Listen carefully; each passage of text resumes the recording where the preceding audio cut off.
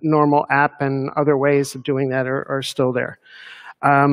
We do just want to remind folks that we have the Wednesday night men's group that's meeting. They met for the first time this last week, and we want to encourage attendance there. And so we're going to go ahead and get right into the service. So we're continuing our series on heroes of the faith. Last week, you remember Dusty talked about C.S. Lewis, one of his, if not his most, or biggest hero, I guess, of the faith, so to speak. And this week we're going to be talking about one of mine, Mother Teresa. Now, this is kind of an odd thing, maybe, for some, talking about a Catholic nun as in the context of a hero of the faith. So I have kind of a contrast that I'd like to start with.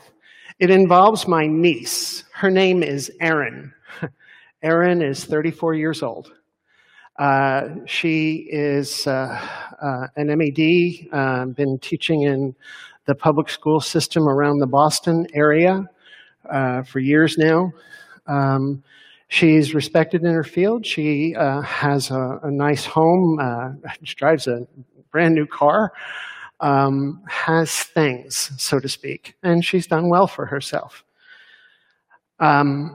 Recently, she made a decision that surprised some folks, namely moi, when she made a decision to go into the convent. So she entered into the Marian Sisters of Santa Rosa, located in Central California, 6 weeks ago. Now, we've heard a lot about Central California recently with the fires that are going on there.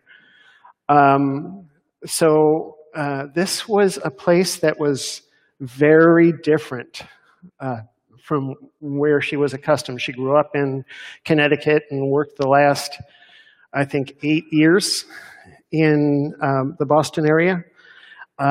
So she was in a very different place. Now, the temperature in this place has ranged up to 109 in the 6 weeks that she's been there. Remember how bad it was a little while ago when we had the smoke fill the air that was so bad? I think 1 or 2 days we actually saw it rain ash. Well, it's been like that the entire time she's been there. Twice the fire department came knocking on the door telling them they need to be ready to move right away. At one point, it was so close they could actually see the fire coming at them. So this was, talk about being tested with fire. I think this is the literal definition of that. But as I said, she was very successful. This was not somebody coming out of high school or coming fresh out of college who made a decision to go into the convent. This is somebody who had acquired a lot of things for herself. So this was kind of an odd thing. That coupled with the fact that nowadays women entering into the convent has diminished quite a bit. It's much rarer. And many of the orders within the Catholic faith no longer require the nuns to wear habits, so they're not so easily identified as nuns as they once were. So this really kind of surprised everybody. But nevertheless, she entered in as what's called an aspirant. So the first 10 days that she arrived in Santa Rosa, she was completely closed off from any communication with anybody. She had to give up everything she owned. Her car, her home, all her clothing and belongings. The most vital thing she had to give up, believe it or not, was her cell phone, because that was her absolute connection with everything. And so she had no way to just type up an email or text a friend or call her mom. She was completely cut off from all of that. After that 10-day period, there was a celebration with all the sisters in that convent. And she had reached that day when she had made the decision to become what's called a postulant. And this was the very beginning stage of becoming a nun. She was given what's called a uniform, which is, in essence, a habit without a veil. And she was then beginning a 10-month cycle where she would be in training with the duties of a nun in the Diocese of Santa Rosa. And at the end of this 10-month period, there will be very much in description a wedding service. She'll have a regular wedding gown. This whole idea of being married to Christ is the realization of what she's experiencing at that point. Her hair will be cut, and she'll be given a veil at that point that she will have covering her head basically the remainder of her days outside of sleep at night. She'll also be given a new name. So even her name will change. So I guess this is not so untypical of all the orders, the same kind of process. So once she's gone through that wedding, she will become a novice or a new nun. She'll go through a 2-year process of actually functioning as a nun. The last year of that 2-year period, she'll be in complete isolation, not for 10 days, but for a whole year. At the end of that time period, she'll make her initial vows of poverty and chastity and obedience. And then at the end of that time period, she'll make her final vows, which will be at the 6-year point of when she entered the convent. So I thought it might be helpful in the context of what we're going to be talking about this morning to actually understand a little bit about what a nun is. Somebody who is contemplative, who is constantly working to be in prayer and union with Christ in all the things that she's doing, to actually have this experiential thing with the Lord where she feels, she describes what he feels. So let's pray. Heavenly Father, we just want to give you this morning. We just want to give you this time. Lord, that we want to seek you. We want to understand truth in all of the various things there are to learn. Father, we pray what you have in store for us. Give us ears to hear. Give us eyes open to see you in all of this, and a heart fully open to receive what you have in store for us today. We pray that in Jesus' name. Amen. So, Mother Teresa started with a family. Her dad was Nicola, and her mom was named Drone. They had moved about 100 miles in northern Albania to a small town called Skopje, Serbia. And she was raised all of her youthful days in that place. Her dad was a pharmacist initially, but when they made the move, he went into construction because that was very much more profitable in the day.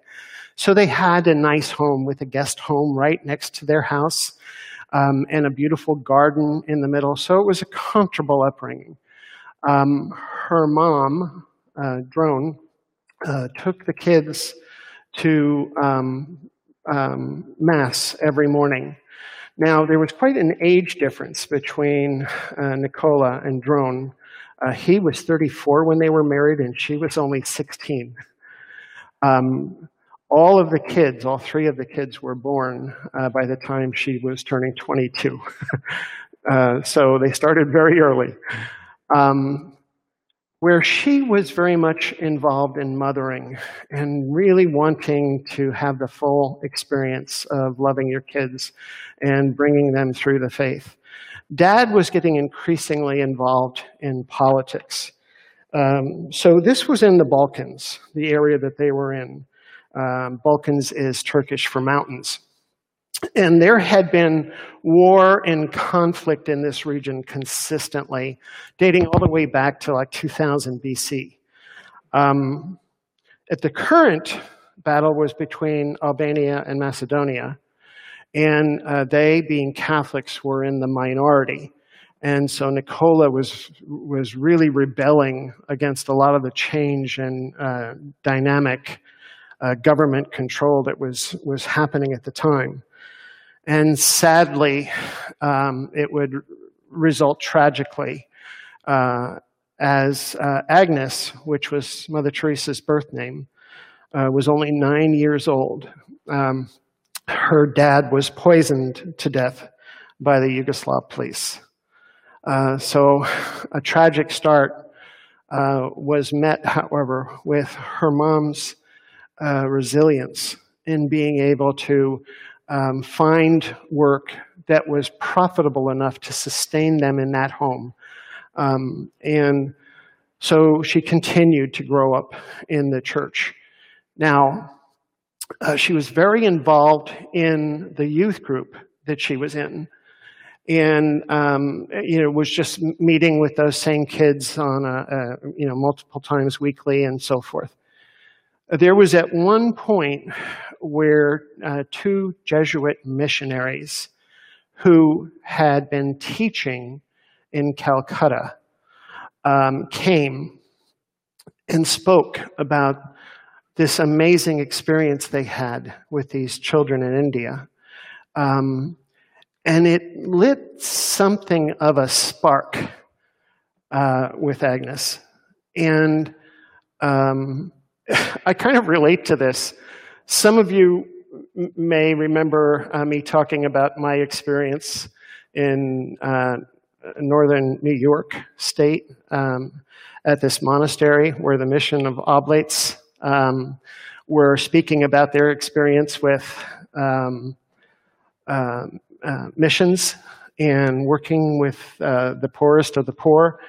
And I spent 2 weeks there. And I had that same kind of spark. Well, Agnes's response to this was that the only problem she had was she didn't want to be a nun. And I remember at 12 years old, the last thing I wanted to do was be a priest. So I just was kind of captured by the notion of that. She began to converse in letter form with these missionaries, became friends with them. She also began teaching catechism to the youngest kids in youth group at church. Then through their youth group, she learned of these Sisters of Loreto. It was an order from Ireland, and they had been sending nuns to India to teach. So when Agnes was about to turn 18, she had this calling in her life, and she felt that it was very strong and very clear, and she had this picture of India in her head, so she knew that that's what she wanted to do. Sisters of Loreto would be a good option for her. So a short time later, just after she turned 18, she was boarding a train and leaving for Ireland. She made the initial part of the trip with her mom and her sister. They could only go about halfway. That would be the very last time she saw any of her family members for the rest of her life at that point.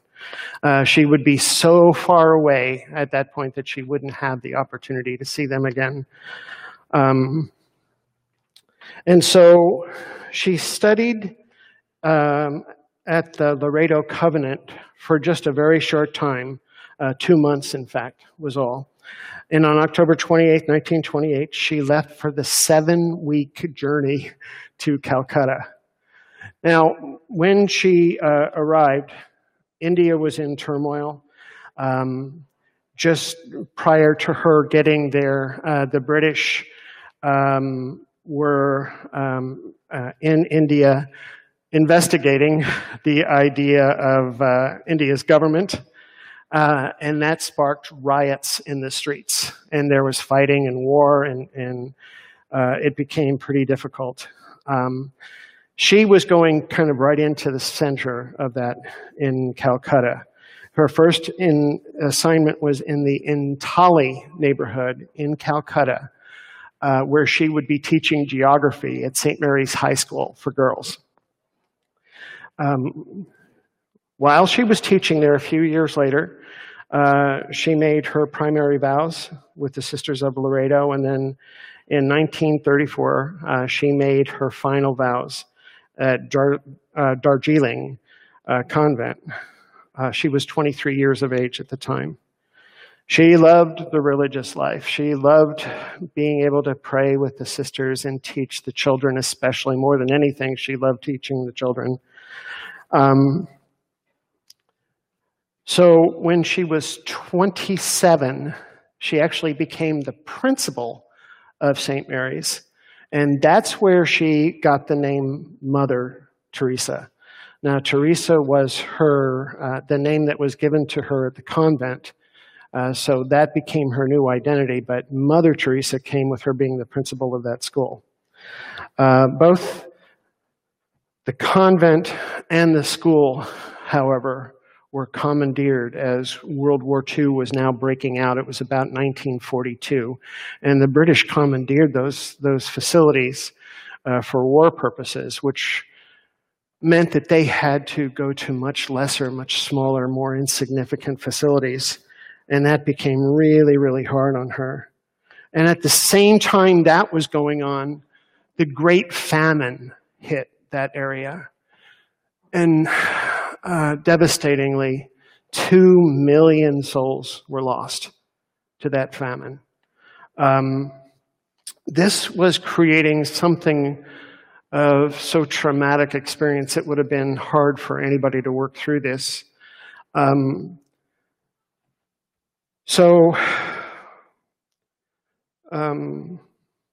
She maintained being grounded with her prayer and with her teaching. She stayed at St. Mary's for 17 years.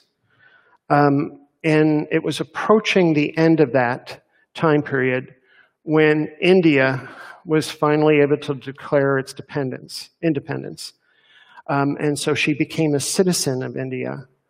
But that independence came at a great cost, because India and Pakistan were then split at that point. Now, if you can picture this, it was really hard for me to get my mind wrapped around this. But 6 million people, when that country split, got up and moved. Half of them from India to Pakistan, the other half from Pakistan to India. They were identifying with their base. And if you can imagine Calcutta being right in the middle of this, it meant that hundreds of thousands of people were now walking through an already extremely overcrowded city. So food scarcity became such a critical issue. And with all the rioting and everything else that was still going on, that starvation made things even that much worse. And here she was trying to figure out how she was going to feed her 200 students in this school. But somehow she was able to work through this season. And finally, she was able to get to a place where the order that she was with really insisted that she take a break. She was to have this retreat, that she was supposed to go back up to Darjeeling and have this time where she could just rest. On this train ride to Darjeeling, she had what she called a second call. And she called it more of an order. But she says about this calling that she quite literally heard the voice of God. And she called it the voice. And this started a time for her where there was an actual time of conversing that lasted a whole season. She was to leave the convent that protected her, or that provided for her and that cared for her, that she was accountable to. And she was to go out among the poor and live outside of a convent, outside of an order. This was something that was going to need permission, potentially from an archbishop or even the Pope. This was something that just wasn't done at the time. So this process is called exclaustration, where a nun lives outside the convent and is associated with no order. And up to that point in time, it was unheard of in the Catholic Church. Never happened. So this would require permission. Now, her spiritual advisor was a man named Father Van Exum, and he was completely in. He believed that she heard the voice of God, that she had this calling, that it was genuine, and although it was extremely radical for the Catholic Church to go in this direction, he was bought into the notion. But she still had to get through this archbishop named Archbishop Perrier. He imagined this soul nun working on the streets of Calcutta, where all this war and all this rioting and all this extreme poverty was going on, and that she would be all alone. And it gave him extreme anxiety. So this process of getting permission would be a real struggling point for her. It took 2 years to go through this process. She wrote this amazing series of letters to this archbishop where she was extremely impassioned, and some of the heartbeat behind this woman really came out in these letters. And I'd like to just read a couple of short excerpts from one of those letters to give you kind of a sense of what this was. As she writes to the archbishop, "I am ready to do whatever I am told at any cost, ready to go now or wait years. It is for you to use me, to offer me to God for the poor. People call you the father of the poor. Your grace, let me go and give myself to them. Let me offer myself to those who will join me, for those unwanted poor, the little street children, the sick, the dying, the beggars. Let me go into their very holes and bring their broken home the joy and peace of Christ. I know you are afraid for me." And then later on, and listen to this identity she has with Christ. It is his longing, his suffering, on account of these little children, on account of the poor dying in sin, of the unhappiness of so many broken families. I feel so terribly helpless in front of it all. I, little nothing, long to take away all that from his heart. Day after day, hour after hour, he has asked this question: "Wilt thou refuse to do this for me?" I tell him the answer is with you, as she's talking to the archbishop. No pressure there. Finally, in July of 1948, word came from the Pope that she was approved to embark in this exclaustration. Again, it was the first time in the history of the church that had happened. Now, she had to begin this ministry without having a clue of how she was going to do it. She didn't know where or how she was going to live, what was going to sustain her through this process. But she was certain of the calling, and so she went blind faithfully into this situation. It was there that the Sisters of Loreto said goodbye to her, but they gave her what would be her new habit, this white saris with the blue trim, and this would be with her identity for the rest of her days on Earth. When she first started, she wanted to get a little bit of nursing skill, so she went to the city of Patna in India, where she spent 4 months just getting some basic skills. And then off to Calcutta she went. When she first arrived there, she stayed at a place called St. Joseph's Home for the Poor. And she began her ministry in this neighborhood called Potgili. It was the poorest of the poor in Calgary, where streams of sewage were on the streets. The smell so horrific, it was hardly tolerable. There were still rioting and fighting and things going on in the street. And so she would go there and gather these little children in the safest place on the streets that she could find. And she would begin to teach them basic reading and writing and hygiene. And her act was so genuinely full of love, these kids would come back to her day after day after day, and the numbers began to grow and grow. She was only into this work for a couple of months when she got a little surprise. One of her students from St. Mary's came out and wanted to join her. Her name was Sabashini Das.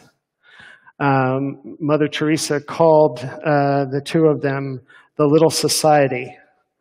Not long after, another St. Mary's student came, and another. A very short period of time, just like within a month, this started to grow very quickly. And then a medical student who had roots to her earlier time at St. Mary's also came. And so the Little Society, they called them, started to grow and grow. There was another woman. Her name was Jacqueline de Decter. I'm not going to have time to talk about her role in all of this very much because of time this morning, but suffice to say, she was the most important person in Mother Teresa's life.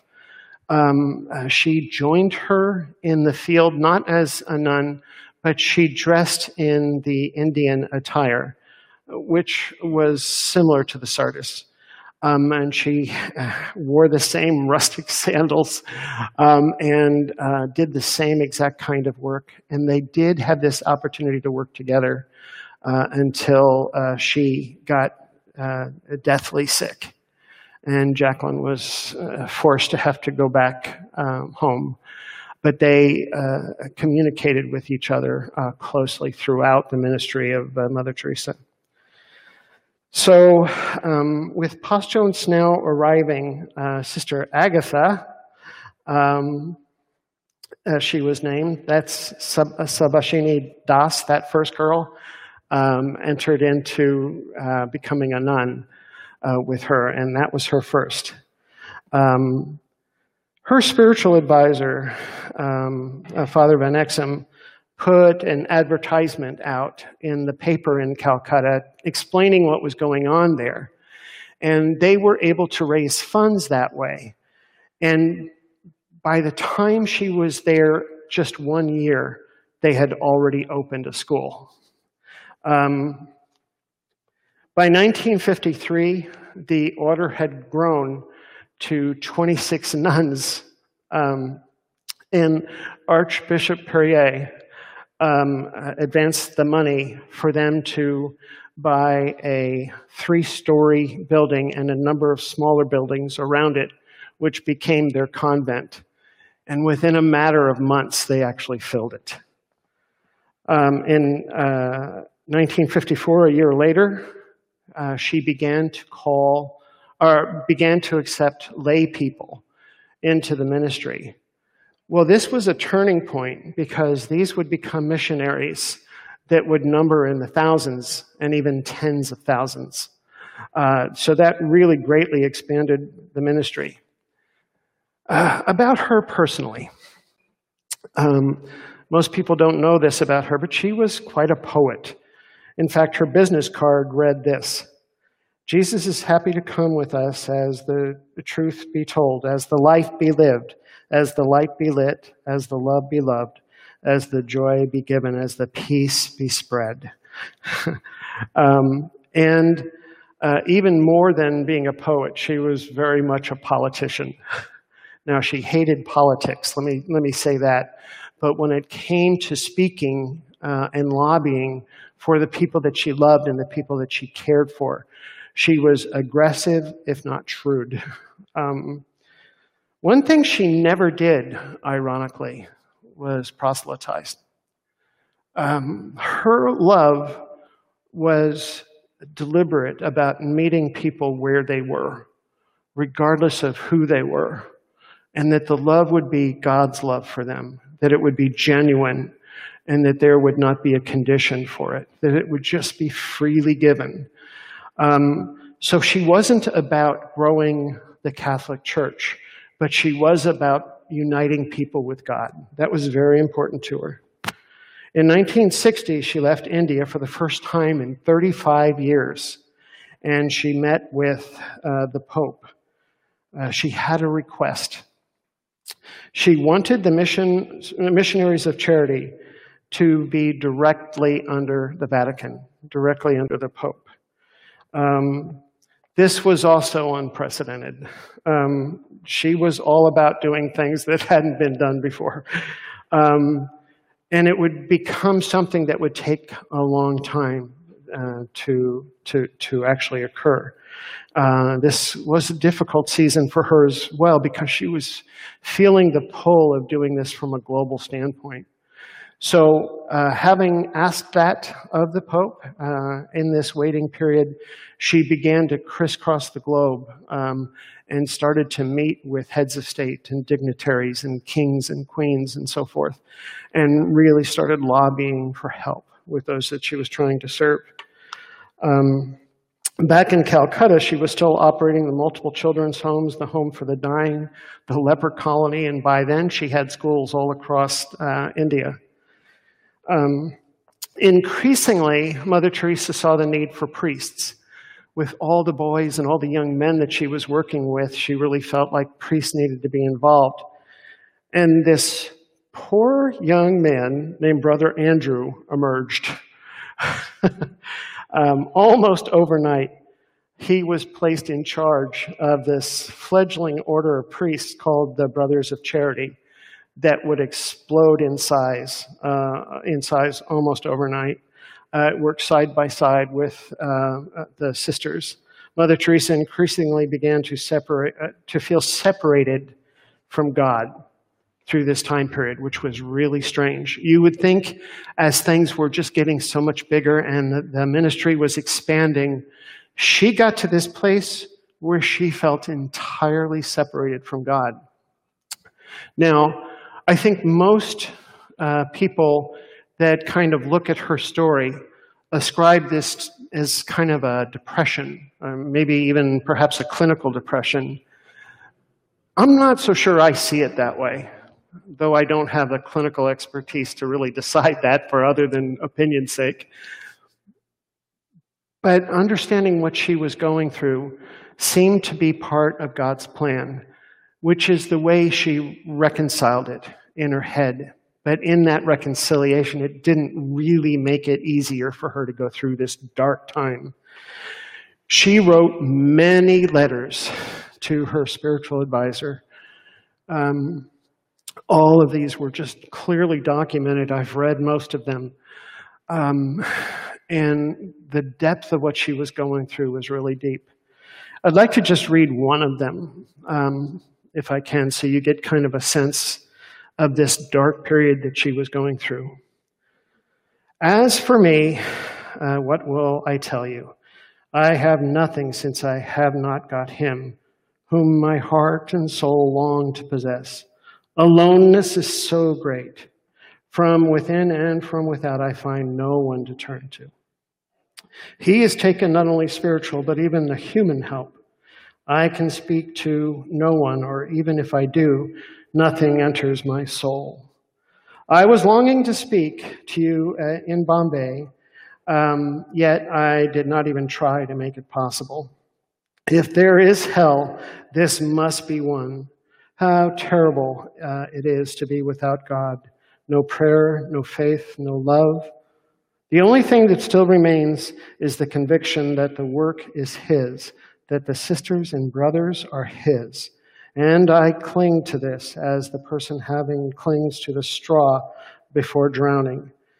And yet, Father, in spite of all these, I want to be thankful to Him, to spend myself for Him, to love Him, not for what He gives, but for what He takes, to be at His disposal. I do not ask Him to change His attitude towards me or His plans for me. I only ask Him to use me to teach and to help my sisters and brothers and our poor to love Him. How beautifully the sisters and brothers love God, how much they try to live up to whatever He gives them through me. She added in a separate note, at the incarnation of Jesus, became like us in all things except sin. But at the time of the Passion, He became sin. He took on our sins. And that was why He was rejected by the Father. I think that this was the greatest of all sufferings that He had to endure. The thing that He dreaded more than the agony in the garden, whose words of His on the cross were the expression of the depth of His loneliness and passion, that even His own Father didn't claim Him as His Son. That despite all His sufferings and anguish, His Father did not claim Him as His beloved Son, as He did at the baptism of John the Baptist and at the Transfiguration. You ask why? Because God cannot accept sin, and Jesus had taken on sin. He had become sin for us. Do you connect your vows with the passion of Jesus? Do you realize that when you accept the vows, you accept the same fate of Jesus? This was what was going on in her mind throughout this time period. And she was gravely affected by this darkness, which coincidentally stayed with her the rest of her life. These letters came forward throughout that entire time. Yet, through it all, the ministry was growing at a very, very fast pace, even faster than Mother Teresa could have even imagined. They worked the streets and the rail stations, now working with men and women. In 1964, Pope John Paul VI came to meet in Bombay with her. Following that meeting, months later, she got the long-awaited response from that Pope that the missionaries of charity would be placed directly under the control of the Pope and authorize Mother Teresa's work globally. This was a one-of-a-kind situation. Again, this is not something that happens. From that point forward, new houses sprung up quickly at every part of the globe, most of them opened by Mother Teresa herself. She was in her mid-50s. Then in 1968, Pope John Paul VI called her to Rome to found the missionaries of charity in the congregation there.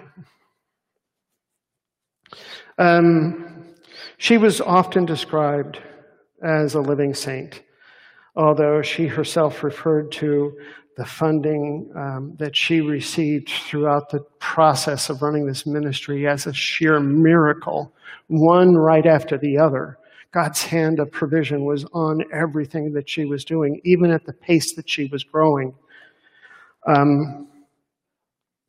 In 1969, though, there was a miracle that was actually ascribed to her.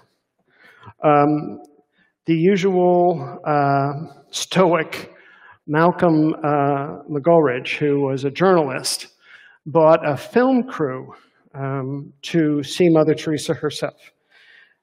He later wrote that at the Calicut home for the dying, the love that pervaded the rooms was luminous, like the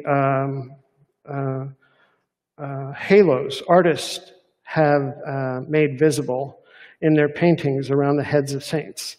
While attempting to do the film, the camera operator was adamant that the filming was impossible as the rooms were much too dark. Muggeridge decided to try anyway because he had just taken all this expense to move this crew over there, and he thought this film was vital. Astonishingly, though, he reports, the room was bathed in a particularly bright and beautiful soft light. I am convinced that the technically unaccountable light is, in fact, the kindly light by the hymn of the same name. His documentary and book are public record, both visible even to this day. After initially begging for food on the streets of Calcutta, she was now working globally and working to move children into foster homes worldwide. Now, she won many accolades for all the efforts of her day. The National Peace Prize of India. She was the first recipient of the Pope John the 23rd Peace Prize, and many, many others. In fact, she was criticized for accepting national awards to aid from heads of state with poor records in human rights. But she responded, this is interesting, if you are working for peace, then that lessens war. If I get stuck in politics, I would stop loving because I would have to stand by one side and not the other. The Nobel Peace Prize came in 1979. Professor John Sannes, the chair of the committee, said there could be no better way of describing the intentions that have motivated their decision than the comment from the president of the World Bank, the former Secretary of Defense, Robert McNamara, when he declared, Mother Teresa deserves the Nobel Peace Prize because she promotes peace in the most fundamental manner by her confirmation of the inviolability of human dignity. When she retired after 53 years in 1979, the order numbered more than 4,000 nuns operating in 517 homes with over 70,000 missionaries connected with it. Since the early 60s, Mother Teresa gave herself entirely to being identified with Jesus and the poorest of the poor. At age 85 years of age, she restated that she was still working in this darkness that she talked about. From Mother Teresa herself, she wrote in her final days, if I ever become a saint, I will surely be one of darkness. I will continually be absent from heaven to light the light for those in darkness on earth. That journalist, Malcolm Muggeridge, wrote, in a dark time, she is a burning and shining light. In a cruel time, a living embodiment of Christ's gospel of love. In the godless time, a word dwelling among us full of grace and truth. For this, all who have the inestimable privilege of knowing her and knowing of her must be eternally grateful. Mother Teresa was one of my heroes. Can the worship team come up?